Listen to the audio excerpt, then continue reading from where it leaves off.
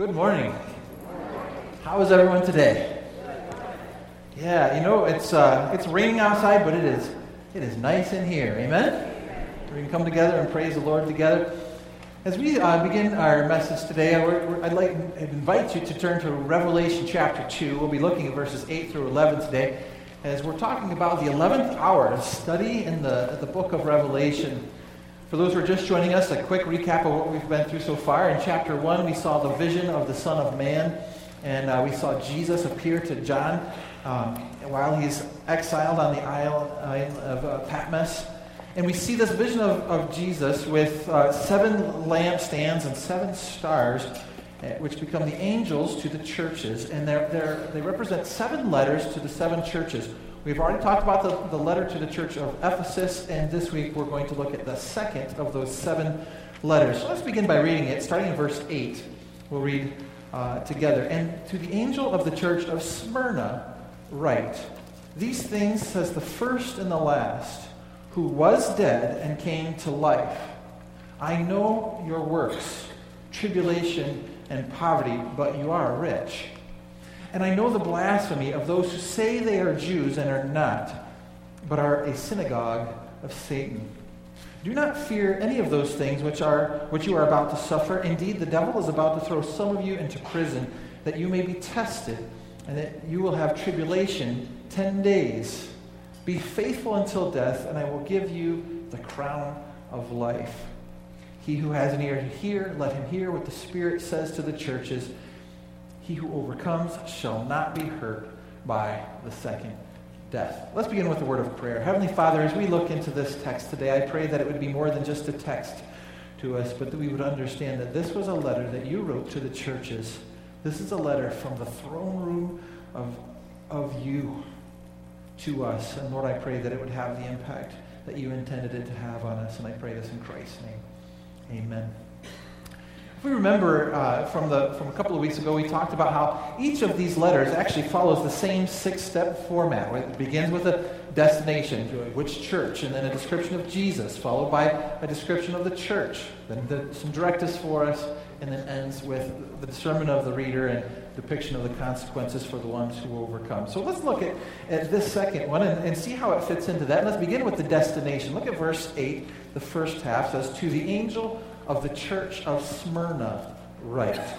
So Smyrna is a city. It's about 40 miles northwest of Ephesus. It's also a coastal city there in what we would consider Asia Minor. It's a seaport as well, a pretty good-sized city there. Now, Smyrna is not mentioned in multiple places in Scripture like Ephesus was. We find Ephesus written multiple times in the book of Acts. We have a letter written to the church in Ephesus by Paul as well. We don't have as much of that, but what we do know about Smyrna is, first of all, that the word Smyrna means bitter. It means bitter, and it's named after a fragrance that is bitter before it is crushed, and then once it's crushed, it is very sweet smelling. I think that's interesting because it's actually, in fact, the Hebrew word for it is mur, where we get the word myrrh, like the presents that were given to Jesus. When you look at this fragrance that it's named after, that it's bitter at the beginning and smells better once it's crushed, and it's used usually for embalming the dead. And so that's an interesting thing when you look in light of what these verses and the message to this church has to do. In fact, it's interesting, too, that if you look at some extra biblical material about Smyrna from that era, it is known as a city that died and came back to life. That's interesting to me. It's known as a city that died and came back to life. They suffered a horrible earthquake, and they decided to rebuild, and when they rebuilt bigger and better. And you see that kind of theme all throughout this letter. Well, let's take a look at the second half of the verse there, verse 8. It says, "And to the angel of the church of Smyrna write, These things says the first and the last, he who was dead and came to life." This is the description that we have of Jesus. Right? As all of these letters, Jesus begins by giving a description of himself, the one who is writing the letters, and he says, "These things says the first and the last, who was dead and came to life." So there's 2 descriptions that we find in here of Jesus Christ. The first one is that he's called the first and the last. Again, this is a reference to the vision of the Son of Man, because remember, twice in the vision of the Son of Man, what was Jesus called? The first and the last, the Alpha and the Omega. So the emphasis here is on his eternality, right? He was the first. He was the last. He's the Alpha. He is the Omega. There is, in fact, think about this for a moment. There has never been a time, nor will there ever be a time, when Jesus did not or will not exist. Let that sink in for a second. How many, your minds just blow when you think about that, right? I mean, for me, I can understand the future in a sense because I have known things that have begun that haven't ended, right? Like my own life, for example, it began and it hasn't ended. So the idea of just trying to mentally even capture the idea that of something continuing to exist, okay, that's a stretch because eternity is beyond my mind, but I can kind of grasp it. But to think backwards in time, to think that there was never a time in eternity past where Jesus didn't already exist, I don't know about you, but that blows my mind. Anyone else with me? That idea that Jesus is eternal in both directions. I believe, too, that this reference to the first and last is also a clue for us in our interpretation of the book of Revelation, because it reminds us that we can't think about the end without thinking about the beginning and seeing the entire picture. And so as we start talking about the end of times, we have to zoom out a little bit and remember some of the things at the beginning. In fact, we're going to find a lot of, especially as we get to nearing the last few chapters of the book of Revelation, there's a lot of Genesis talk in there. There's a lot of connections to Genesis. And so with that in mind, I think it doesn't come as a surprise to us when we see what the second description was. And the second description of Jesus is that he was dead and that he came to life. We ought not let something lose its awe because we hear it multiple times, right? I mean, how many times have we heard that Jesus died and came to life? I hope you hear it at least once every Sunday, right? That's a very important thing. But to actually stop and let this sink in, that Jesus was dead and then he came to life. You see, that's an important thing because Jesus is the answer to a problem that has been plaguing mankind from the beginning. Isn't that true? He is the answer to the problem that has been plaguing us from the beginning. And let's take a quick run through the early chapters of Genesis here. And in the beginning, when God created us, where did he put us? He put us in a special place. Not you and me specifically, but mankind. He put us in a special place called the Garden of Eden, right? In the Garden of Eden, the word Eden means delights. We have this beautiful place where there's a relationship, uninhibited relationship between God and man in the Garden of Eden. And they had access to a special tree. Remember what that tree was called? The tree of life. When Adam and Eve were created, they were immortal by God's design. Death was not a part of their natural consequence of life. They were born immortal and they had access to the tree of life. And so in theory, they could have lived forever from that point in this garden of delights, right? Skip to Genesis chapter 3, right? And we have the fall. We have the sin and the curse. Adam and Eve sinned by eating of the forbidden fruit. There was another tree in the Garden of Eden, and God said, you cannot eat of this tree. It's the tree of knowledge of good and evil. And up to that point, they just had the knowledge of good. But by implication, by disobeying God, if they partook of that fruit, they would now have knowledge of evil as well. And because of that, God had said that in the day that you eat of it, you would surely die. And the day that they ate of it, they lost their immortality and became mortals. And from that point, they began to die. This has been a problem since the first two human beings of human history. Skip ahead 2 more chapters, Genesis chapter 5. And what do we find? We find this genealogy that we find. You don't have to turn there if you don't want to, but I want you to at least listen. I'm going to look at Genesis chapter 5, and I'm going to read a couple of things, starting in verse 3, if you are following along. It says, and Adam lived 130 years and begot a son in his own likeness, after his image. and named him Seth. After he begot Seth, the days of Adam were 800 years, and he had sons and daughters. So all the days of Adam lived were 930 years, and he died. What happened to Adam? He died. Now, 900 years seems like a lot, right? Anyone here know someone that's 900 years old or more, right? But 900 years compared to an eternity, that's a very small amount. In fact, we read in verse 6, Seth lived 105 years and begat Enosh. After he begat Enosh, Seth lived 807 years and had sons and daughters. So all the days of Seth were 912 years, and he died. Enosh lived 90 years and begat Canaan. After he begat Canaan, Enosh lived 815 years and had sons and daughters. So all the days of Enosh were 905 years, and he died. In fact, you find this, verse 14. So all the days of Canaan were 910 years, and he died. Verse 17, all the days of Mahalalel were 895 years, and he died. Verse 20, and he died. Verse 24 is the only exception, and we'll talk about that later, with Enoch. Verse 27, and he died.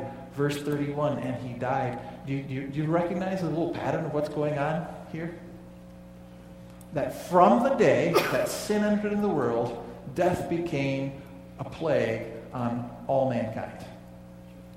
Death became a plague on all mankind. This is what Paul was talking about in Romans 5 when he said, therefore, just as through one man sin entered into the world. Who's that man?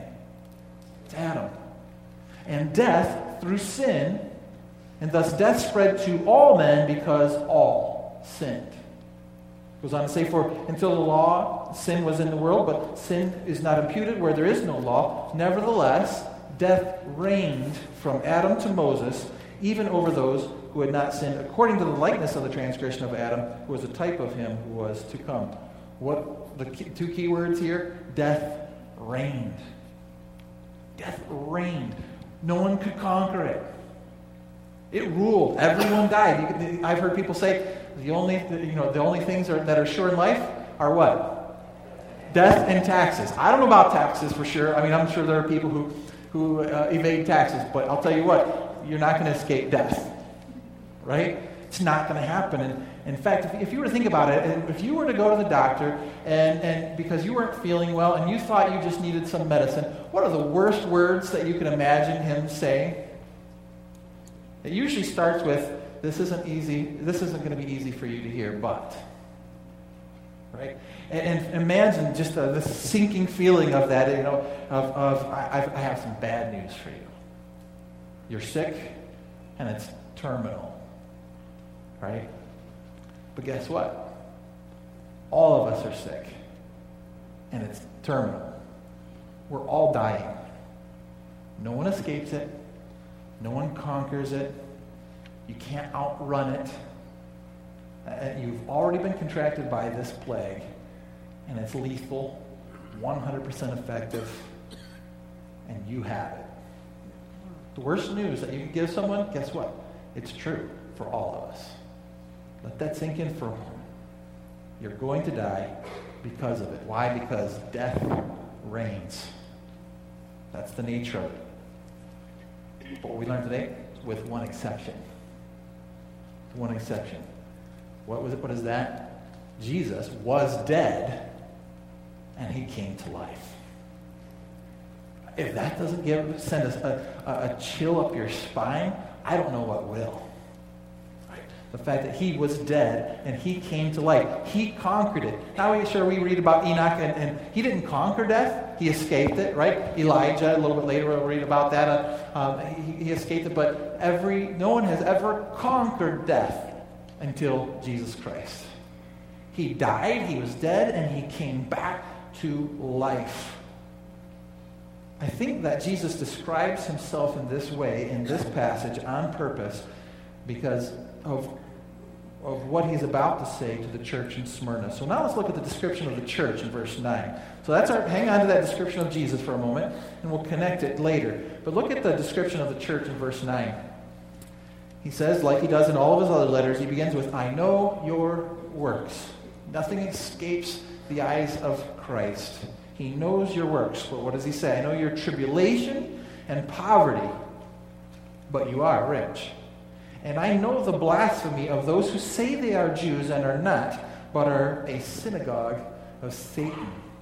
Well, that's quite that's harsh words, right? A synagogue of Satan. And so what does he say? There's really two things that he knows about the church. Two things that he focuses on. Number one is the idea of tribulation, right? The idea of tribulation or persecution.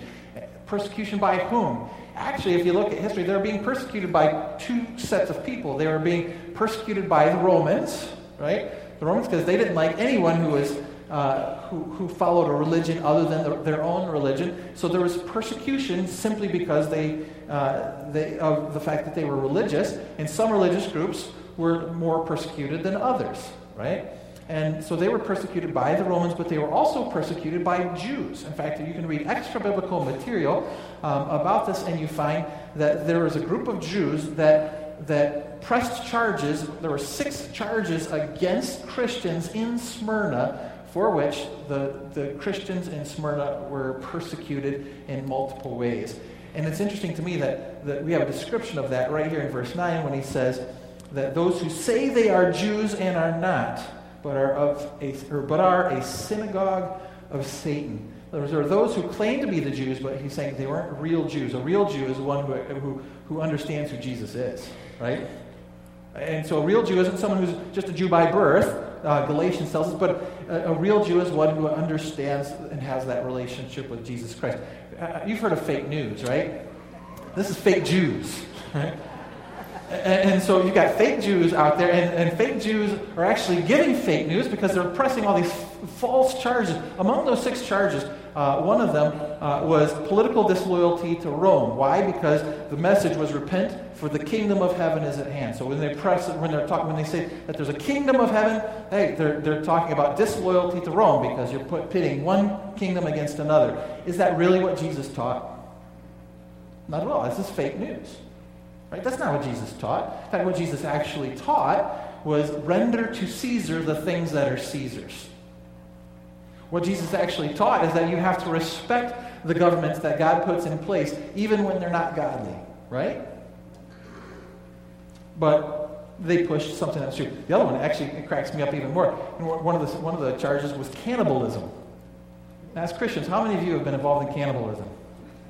0. That's what I thought, right? Now, you say, how do they press cannibalism? Why? Because they talk about communion. What is communion? You take the bread. What do you say? This is my body, which is broken for you. Oh, then they're eating the body of Christ. That's cannibalism. Right. So you get this idea how far these Jews were willing to push their lies so that the Christians would be persecuted. And that's exactly what we see happening here. And I think it's interesting, too, to see that their tactic was to hit them financially. Later we'll see that their tactic was also to use imprisonment. But here we see that their tactic was to hit them financially, because the second thing that brought up here is their poverty. He brings up their poverty, saying poverty just means lack of funds for your own sustenance. That's what poverty is. And so he's saying that somehow, because of this persecution, they were unable to have money to purchase the things that they needed for their own sustenance. A couple of interesting thoughts when I think about that. Number one, this is the same strategy that we're going to read about later on in the book of Revelation, when there are people who will not receive the mark of the beast, and because of that, they will be unable to purchase food. So this is like a small sense of what we're going to see in the end. All of these are little types of what's going to happen in the end, right? I think the second interesting thing is to see that we're already seeing that tactic tested even in our own country. Follow me for a second here. I think we're seeing that tactic tested. I mean, within the last year or so, we've heard of the story of the Christian photographer, the Christian baker, and the T-shirt maker. And no, I'm not a poet. Sorry, but we've had these stories of people who take a stand in their faith, and because of their Christian faith, where are they getting attacked? Financially. And so you have a situation with a Christian baker who who because it's his art form and he puts his heart and soul into his art, he doesn't want to make a cake that celebrates a type of marriage that he doesn't believe is biblical or fits the biblical definition of marriage. He'll make cakes for anyone, but he won't make a cake that expresses a sentiment that goes against his own faith. Or the photographer, same thing. Or the T-shirt maker. I found it interesting that the T-shirt maker rejected designs that even said that a marriage is one man and one woman. Why? Because even though he agreed with the message, he felt it was divisive, and he didn't want to make anything divisive. But then when someone wanted to make a shirt that said the opposite, they sued him. And even winning that case, he lost everything. Lost everything. Why? Because he lost all of the funds that it takes. And I think we're seeing that tested out even in our own culture somewhat. I don't know how far we are from the end days yet, but I'll tell you what, there are hints that it could be sooner than we think. We don't know. But what I find interesting here too, in that same verse, he says that they were suffering persecution and poverty, but what does he say in the parentheses? But you are rich. And there's a little reminder here that we're looking at things completely different. In fact, if you contrast this to the persecutors, we're talking about two kinds of wealth here. We have material wealth, in which the Christians in Smyrna were poor. But then there's a spiritual wealth, and of that they were rich. They were rich. And so if you contrast to the ones who were persecuting them, those Jews thought that they were rich spiritually, but they were poor spiritually. And they were richer in material wealth. But that's the description. This is the description of the church that we find in Smyrna. One thing I think is cool is what we don't find in the description in Smyrna. Because remember what we read in Ephesus? All of these great things about the church of Ephesus, but he said, but there's one thing you're doing wrong. You don't find that in Smyrna. You find a healthy church because Jesus doesn't have one negative thing to say about the church in Smyrna. How would you like to be that church when we get to heaven someday? To be a church where God says, oh, HBC, Kentwood, yeah, you guys did exactly what I wanted you to do. I don't care what persecution we have to go through. I want to hear those words that day, don't you? I look forward to that.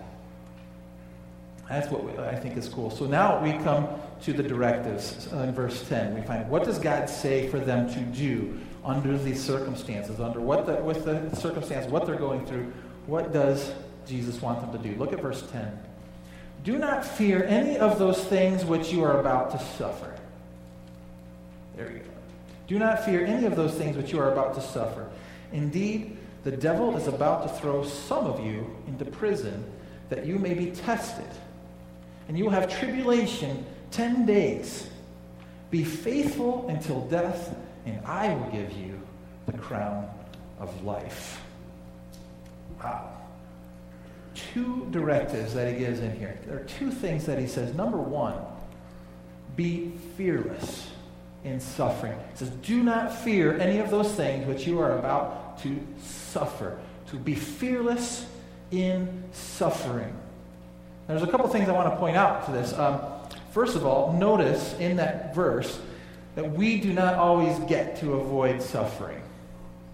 Notice that? He doesn't say, do not fear, you will not suffer. I mean, those would be comforting words, right?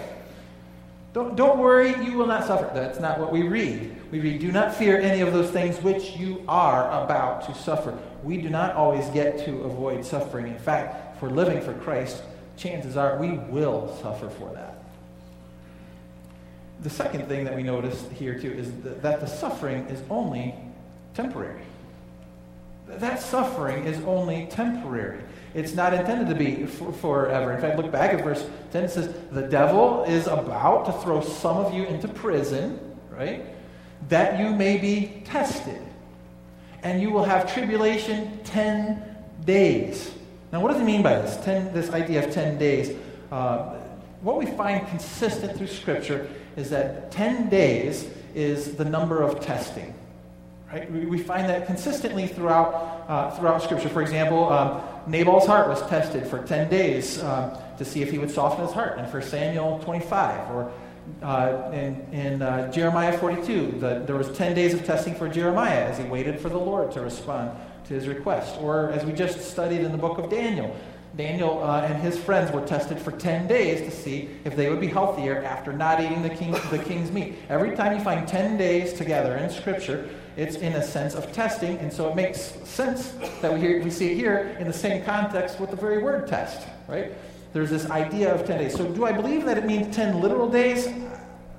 I'll leave a maybe for that, but I'll tell you my opinion that I think what he's saying in context here is that there's always a short period of time for the testing, but once that test is done, you're done. You pass the test, right? And so I think the point of this, the idea is that the suffering has a purpose, and that purpose is eternal, but the testing is only temporary, and you'll get through that point of testing. Does that make sense? The second directive that we find in the same verse here, found in the second half of the verse, we read this: "Be faithful until death, and I will give you the crown of life." So the second directive that we find in here is to be faithful until death. It should be expected that persecution of the church will get bad, and that it will get so bad that it could cost you your life. Think about that. Why do you think Jesus, when people were wanting to get saved, why do you think Jesus said, no, you need to count the cost before you do this? Why do you think Jesus taught that if you want to save your life, you've got to lose it?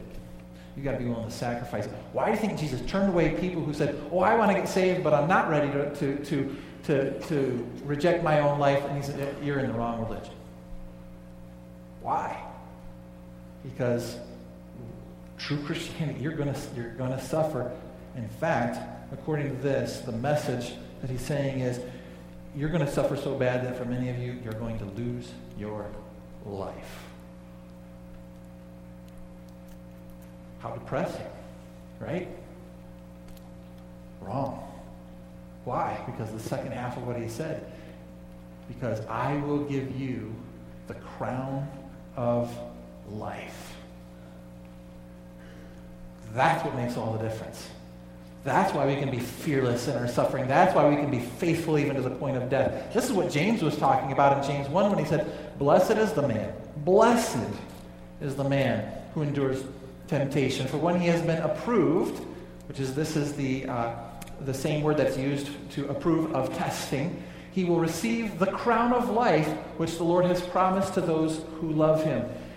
This is that crown of life. Guess what? We lost access to the tree of life back in Genesis 3, and Jesus is saying we'll have access to the crown of life in the end.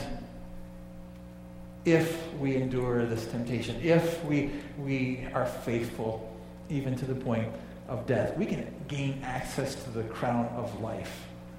So what does it mean to be faithful to the point of death? It means that we endure that temptation to despair, and we ought not despair because we know that God is going to give us the crown of life.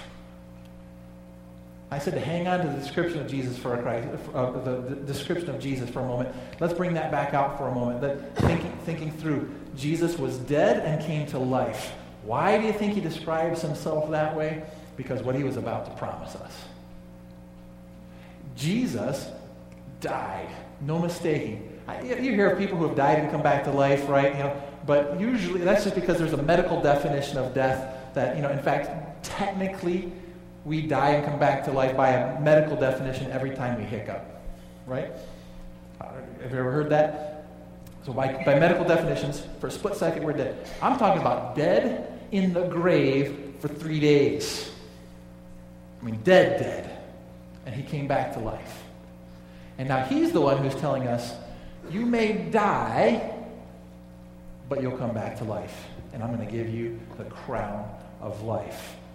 He is the only one who can make that promise and have it carry any weight. Amen?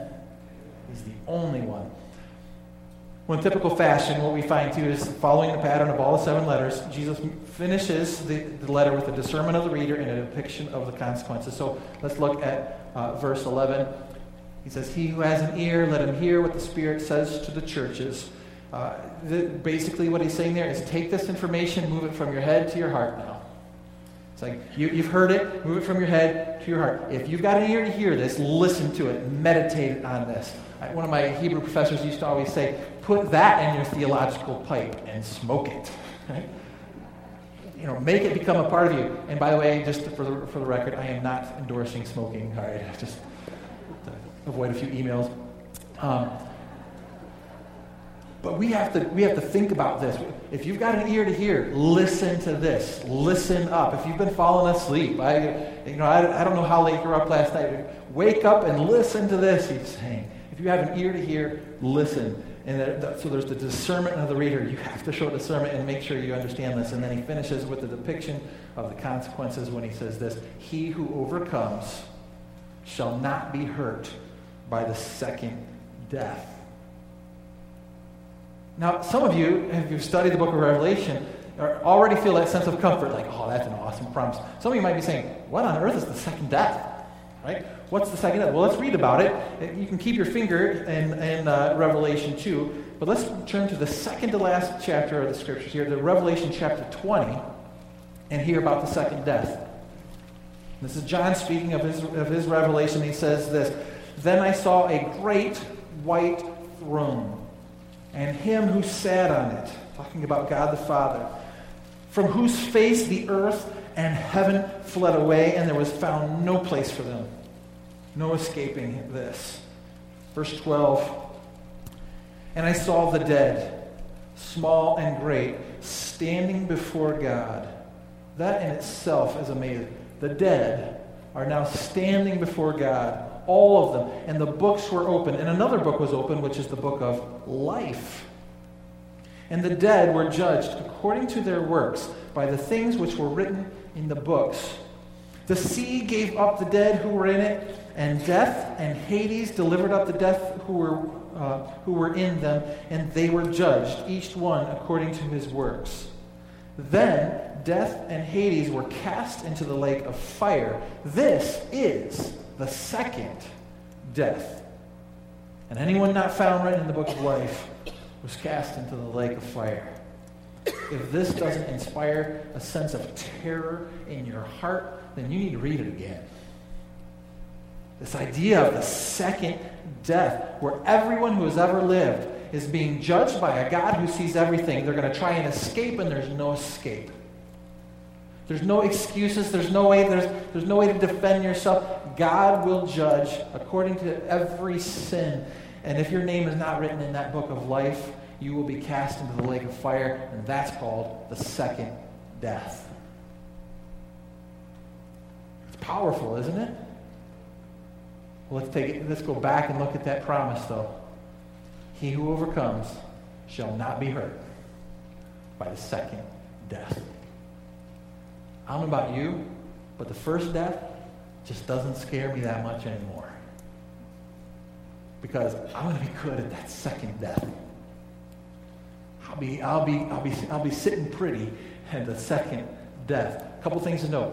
First of all, in Greek, this is a double negative. Yes, it's allowed in Greek to have a double negative for emphasis. So he's saying they will never be hurt by the second death. Translate that into proper English, we would say that they would not ever be hurt. No, not ever is the idea. There's an emphasis. They will not be hurting when it comes to the second death. The second thing is this is a litote. Now, for those who aren't grammar experts, right, might not know what a litote is, but a litote is a figure of speech in which the writer expresses an affirmation, an affirmative idea by negating the opposite, right? So you want to say something, affirm a positive statement, and you negate the opposite of it. So, for example, if a teacher comes in and the students are misbehaving, and the teacher wants to say that he's annoyed, what might he say? He might say, I am not amused, right? He's really negating the opposite. I am not amused, which means I am annoyed, right? Or another example would be if a student were to say, boy, that test was no cakewalk. What is he really saying? He's not just saying a negative thing about a negative thing. He's saying that test was difficult, right? I remember hearing a parent once tell their son, if you can make it through law school, you won't be hurting for money. Now, they're not just saying that you will not be hurting. What are they really saying? You're going to have a lot, right? That's what a lito does, and that's what he's saying here. When he says, in this context, you shall not be hurt, what he's saying, you won't be hurting when it comes to the second death. In other words, you're going to be sitting pretty when it comes to that second death. You're going to be just fine. What he means by that is beyond just fine. You're going to be doing great. And that's what he's saying here. What a great promise. So he who overcomes shall not be hurt by the second death. An amazing thought. You know, there are a lot of churches that will try to convince you that the Christian life is worth it. And that's why you should accept Jesus Christ as your Lord and Savior, because the moment you accept Jesus Christ into your heart, you're going to be wealthy, healthy, and happy. The answer to that is not true. That's fake news, right? The truth is, you may be persecuted.